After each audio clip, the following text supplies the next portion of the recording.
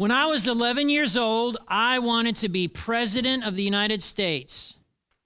How foolish was that? How foolish was that?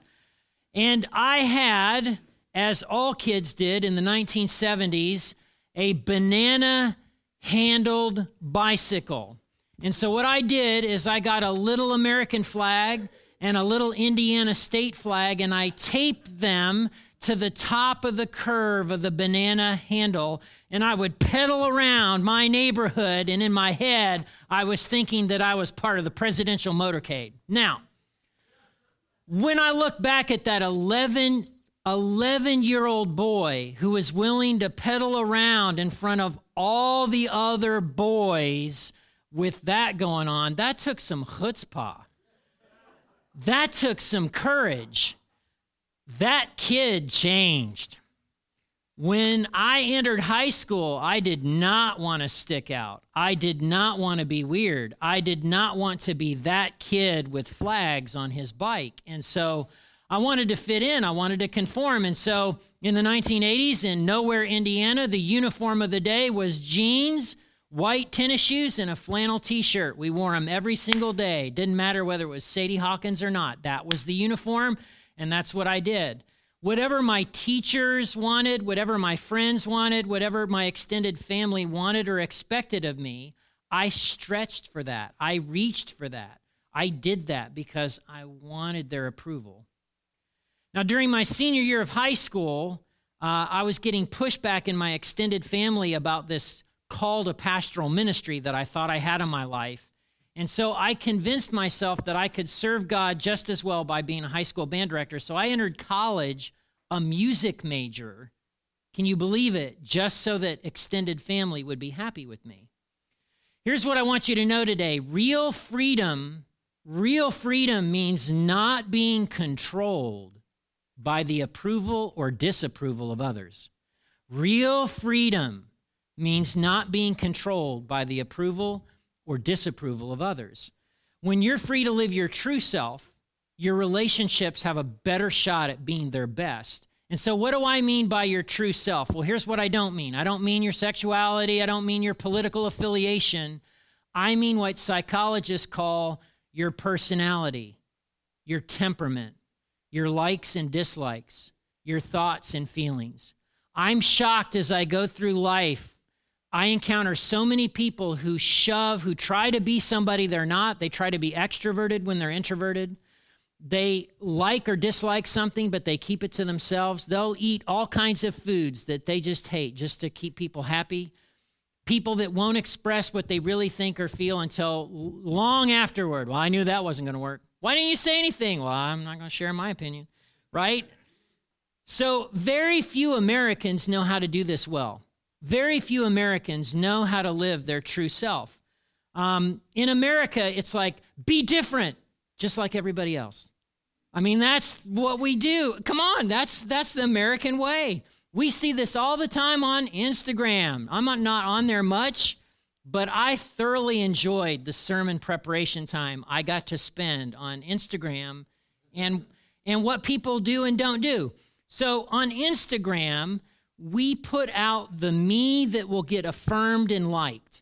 So any part of us that we think will get other people to go, you're awesome, woo, love it, like you, keep going. That's what we put out there. If there's anything about us that we feel will get judged or condemned, we keep that quiet. We don't post about it. We don't say it. We don't speak it. And often what gets posted on Instagram is a projected self, a curated self, an edited self. So here's a lady who clearly touched up her face, not recognizing that her real face is in the reflection. One is a different size than the other. This young man in this photo can lift a lot, except when you see the mirror behind him and recognize that he's had it about 1, 2, 3, 4 more dumbbells to what's actually on the bar. Then there's the lady who wanted to have blue eyes. I have sort of blue eyes and I get it, but really? This picture's scary. I mean, I feel like I'm in a horror movie. But she thought it was great. Then there's the people who get outed by their younger siblings. So here's the actual post of the person saying that she's going on a hike. Here's her sister taking a picture of her doing the post and saying, yeah, that's in our backyard. She's not going on a hike. Okay? Again, real freedom means not being controlled by the approval or the disapproval of other people. And when you're free to live your true self, your relationships have a better shot at being their best. Now, today's message, just like every message in this series, comes from Peter and Jerry Scazzerzo's groundbreaking course, Emotionally Healthy Relationships. I cannot recommend enough. He has done a great gift to the church in America by reminding us that you cannot be spiritually mature while remaining emotionally immature. You just can't. They're mutually contradictory. So we're in this series because Jesus was once asked, what's the most important commandment? And he said, love God with everything you've got and love your neighbor as yourself. And so what I want for us as a congregation is to be men and women who can give love and receive love well. And I know that a lot of things can get in the way of that. And if you're going to have healthy relationships, you've got to be able to give love and receive love well. Now, when it comes to this being free from the approval or disapproval of others, I want you to know that I believe Jesus of Nazareth was completely free. Jesus was completely free of the approval and disapproval of others and having that mark him and name him. How do I know that? Because he disappointed so many people. He disappointed so many people because he said no to what they wanted or what they expected. Jesus said no to the crowds who wanted to make him king, John chapter 6. He said no to Peter, who was like, no, you're not going to die on a cross, Matthew chapter 16. He said no to the religious leaders who wanted him to stop claiming to be the Messiah. No, I and the Father are one. Get it, boys. This is how it is. John chapter 5. He said no to his family who wanted him to stop this itinerant ministry and come home and quit rocking the boat. And what does Jesus tell him? My real family, my true family, those are the people who do the will of my Father, right? He said no to the people who wanted him to prove that he was the Son of God. Come down from that cross. We'll worship you. Everybody all over will worship you. Nope, I'm dying on a cross. Luke chapter 23. So today, I want to peer into one of these encounters where Jesus says no to other people's expectations and what other people want of him. And it's found in Luke chapter 4, verses 14 through 30. So I'm going to read the passage, and then we're going to look at some sections of it. Jesus returned to Galilee, filled with the Holy Spirit's power. Reports about him spread quickly throughout the whole region. He taught regularly in the synagogues and was praised by everyone. When he came to the village of Nazareth, his boyhood home, he went as usual to the synagogue on the Sabbath and stood up to read the scriptures. The scroll of Isaiah, the prophet, was handed to him. He unrolled the scroll and found the place where this is written: The Spirit of the Lord is upon me, for he has anointed me to bring good news to the poor. He has sent me to proclaim that captives will be released, that the blind will see, that the oppressed will be set free, and that the time of the Lord's favor has come. He rolled up the scroll, handed it back to the attendant, and sat down. All eyes in the synagogue looked at him intently. Then he began to speak. The scripture you've just heard has been fulfilled this very day. Everyone spoke well of him and was amazed by the gracious words that came from his lips. How can this be? They said. Isn't this Joseph's son? And then he said, you'll undoubtedly quote me this proverb, physician, heal yourself, meaning do miracles here in your hometown like you did in Capernaum. But I tell you the truth, no prophet is accepted in his own hometown. Certainly there were needy widows in Israel in Elijah's time, when the heavens were closed for 3.5 years and a severe famine devastated the land. Yet Elijah was not sent to any of them. He was sent instead to a foreigner, a widow of Zarephath in the land of Sidon. And there were many lepers in Israel in the time of the prophet Elisha, but only one healed, and that was Naaman, a Syrian. When they heard this, the people in the synagogue were furious. Jumping up, they mobbed him and forced him to the edge of a hill on which the town was built. They intended to push him over the cliff, but he passed right through the crowd and went on his own way. We know from the Mishnah that a Jewish synagogue service followed a kind of pattern week after week. I don't know if you know this, but your church family has a pattern, don't we? Like on a typical Sunday, there's a pattern, and then every now and then we mess it up, and you're like, whoa, what's going on? Freaks you out. And the pattern they followed was this. You had to have 10 men present. Sorry, ladies, that's how it was. You had to have 10 men present to have the synagogue service be legit. And so once 10 men had gathered, they would recite the Shema. Shema Yisrael, Adonai Elchenu. Hear, O Israel, the Lord your God is one. Okay? Then the tefillah is just prayers.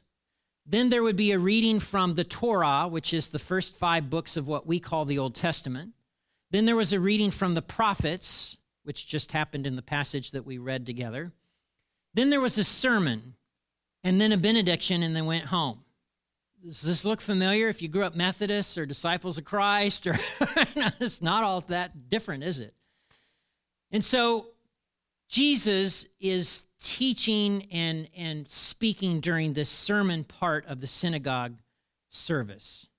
And he's explaining the texts that were read, and he's explaining his mission, and he's saying, I'm bringing good news to the poor. Now, he's talking about the poor who are economically disadvantaged. They don't got no money. Their uncle doesn't got no money. Their dad doesn't, they have no money in their family. They're broke all the time.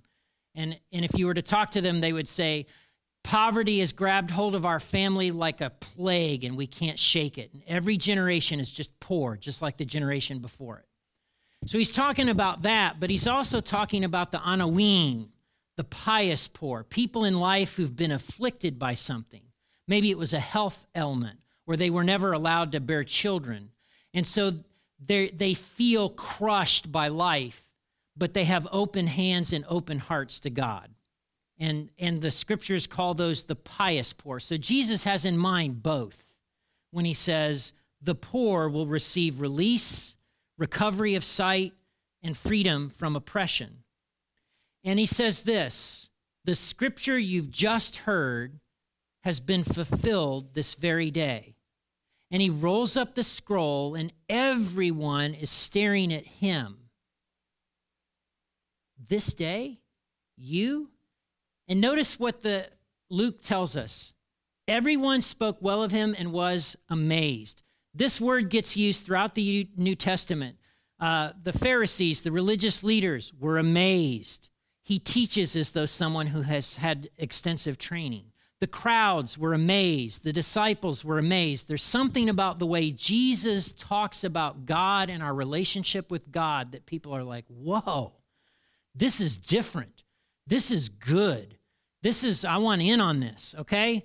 And so they're amazed, the gracious words that came from his lips. And then there's the question, wait a minute, you're Jesus Bar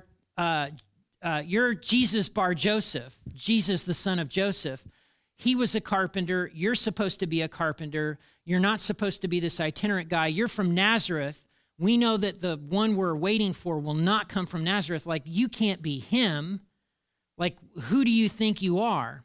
And so Jesus kind of reprimands them in this next passage. And he talks about the time of Elijah.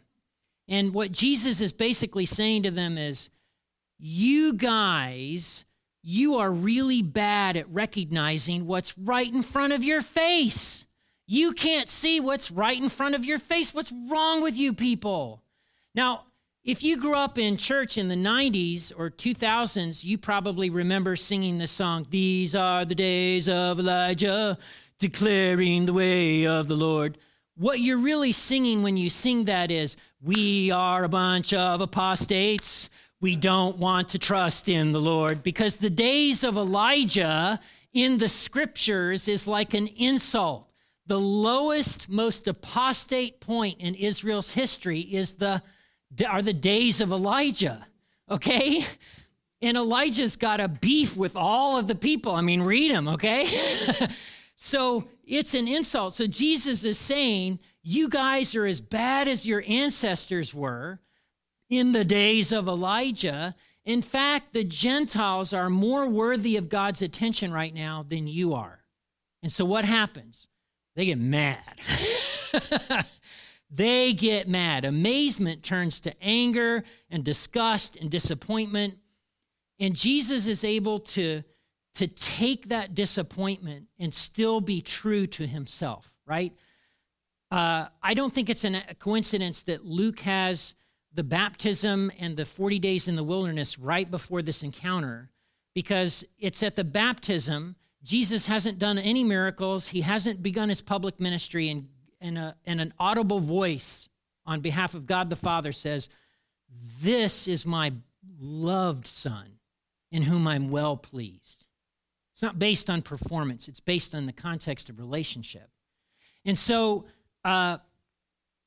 Jesus has that identity secure. He knew who he was, and he was completely free from the control of the disapproval or approval of other people.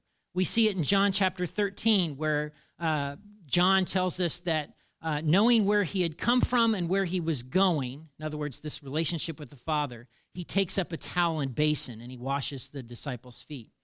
It's no harm on him to do a servant's job. He knows who he is. And then in John chapter 17, Jesus says something very significant. He says, I have given you glory, Father. I'm going to find this because I want you to hear it. John chapter 17, verse 4. This is the way to have eternal life. I brought glory to you here on earth by completing the work you've given me to do. Now, Father, bring me into the glory we shared before the world began. I don't know about you, but I want to be more like Jesus in this way. I want to be able to not allow the approval or disapproval of other people to tell me who I am, to crush me, to box me in, and to have me not be the person God made me to be. I don't know about you, but I want that for me. And so I want you to be more like Jesus in this way too, free, authentically you, and allowing God to tell you who you are. So in light of what we see in this passage, in the life of Jesus, I want to ask a couple of questions. And the first is simply this: under what circumstances or to whom do you find it difficult to say no? Under what circumstances or to whom do you find it difficult to just say no? And then think about the last 24 hours. In what ways did you choose your actions or words to gain approval or avoid disapproval? In what ways have you chosen actions or words to gain approval or avoid disapproval? Now, Peter Scazzerzo outlines 5 indicators of a divided life, where you're basically doing the Instagram thing everywhere, okay? And here are these 5 indicators. I know that I'm doing this when I care too much about what others think. I am living a divided life when I care too much about what others think. I am living a divided life when I spin the truth, exaggerate, or lie to make myself look better than I really am. I am living a divided life when I blame others rather than taking responsibility for my words and my actions. I am living a divided life when I avoid confrontation. I am living a divided life when I say yes when I'd rather say no. Let me say that again, because some of you, this is like, what? I am living a divided life when I say yes when in fact I would prefer to say no. Which is true of you? Which is true of you? Now, a very important way of clarifying what it means to live your true self, what it means to be free from the control of the approval of others or the disapproval of others, is through differentiation. I know this is a kind of a big college word, but I want to spell out what differentiation is, okay? According to Murray Bowen, differentiation refers to a person's capacity to define his or her own life goals and values apart from the pressures of those around them. It's a person's capacity to define his or her own life goals and values apart from the pressures of those around them. It means holding on to who you are and who you are not. One of the blessings of getting older in life, I'm going to tell you, I'm only in my 50s now. I know for sure who I am not.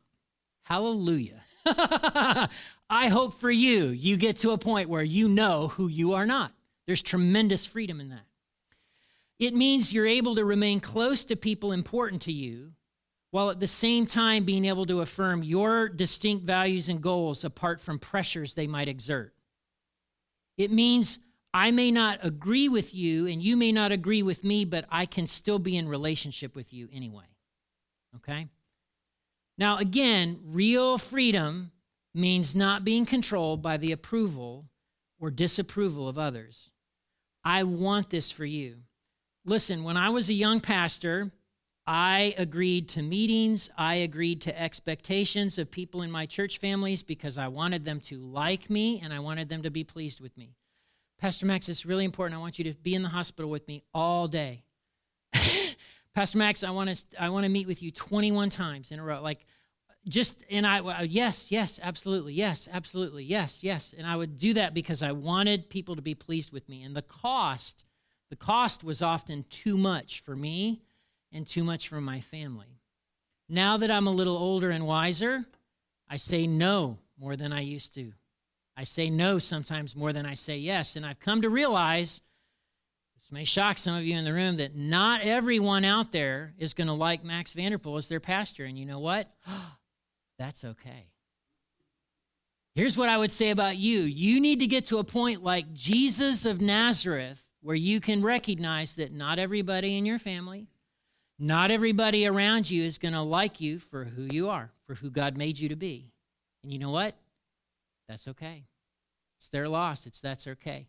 But real freedom means allowing God to tell you who you are and walking in that and living that, definitely the way we see in Jesus of Nazareth. Again, I want you to experience the freedom that comes with living your true self, even if it means you ride around with a bicycle that's got a cheesy little American flag and Indiana State flag taped to it, even if that's what that means, okay? I want to ask our musicians to come up. We're going to sing, and hopefully while we're singing, you'll give God an opportunity to give you some freedom in your heart and in your brain. So here you are, you're gathered in this room. God is here. God's real. He's at work, and he actually is at work in your life, even if you can't recognize it. And this is a good opportunity to say, hey, God, I would like to be more free in this area. Would you stand with me? And may I pray for you and pray for me. Father, we don't want to live somebody else's life. We want to live our lives, the lives that you've given us. We want to be free. Jesus said that he came to set us free. Jesus came and he said he promised abundant life. That's what we want. That's what we need. We don't want to be a slave to the approval or disapproval of all these other people in our lives. We live to an audience of one, you. So, Father, give us eyes to see things with clarity. Give us ears to hear the leading of your Spirit. And I pray for open hearts and open lives to you. I ask this in Jesus' name. Amen.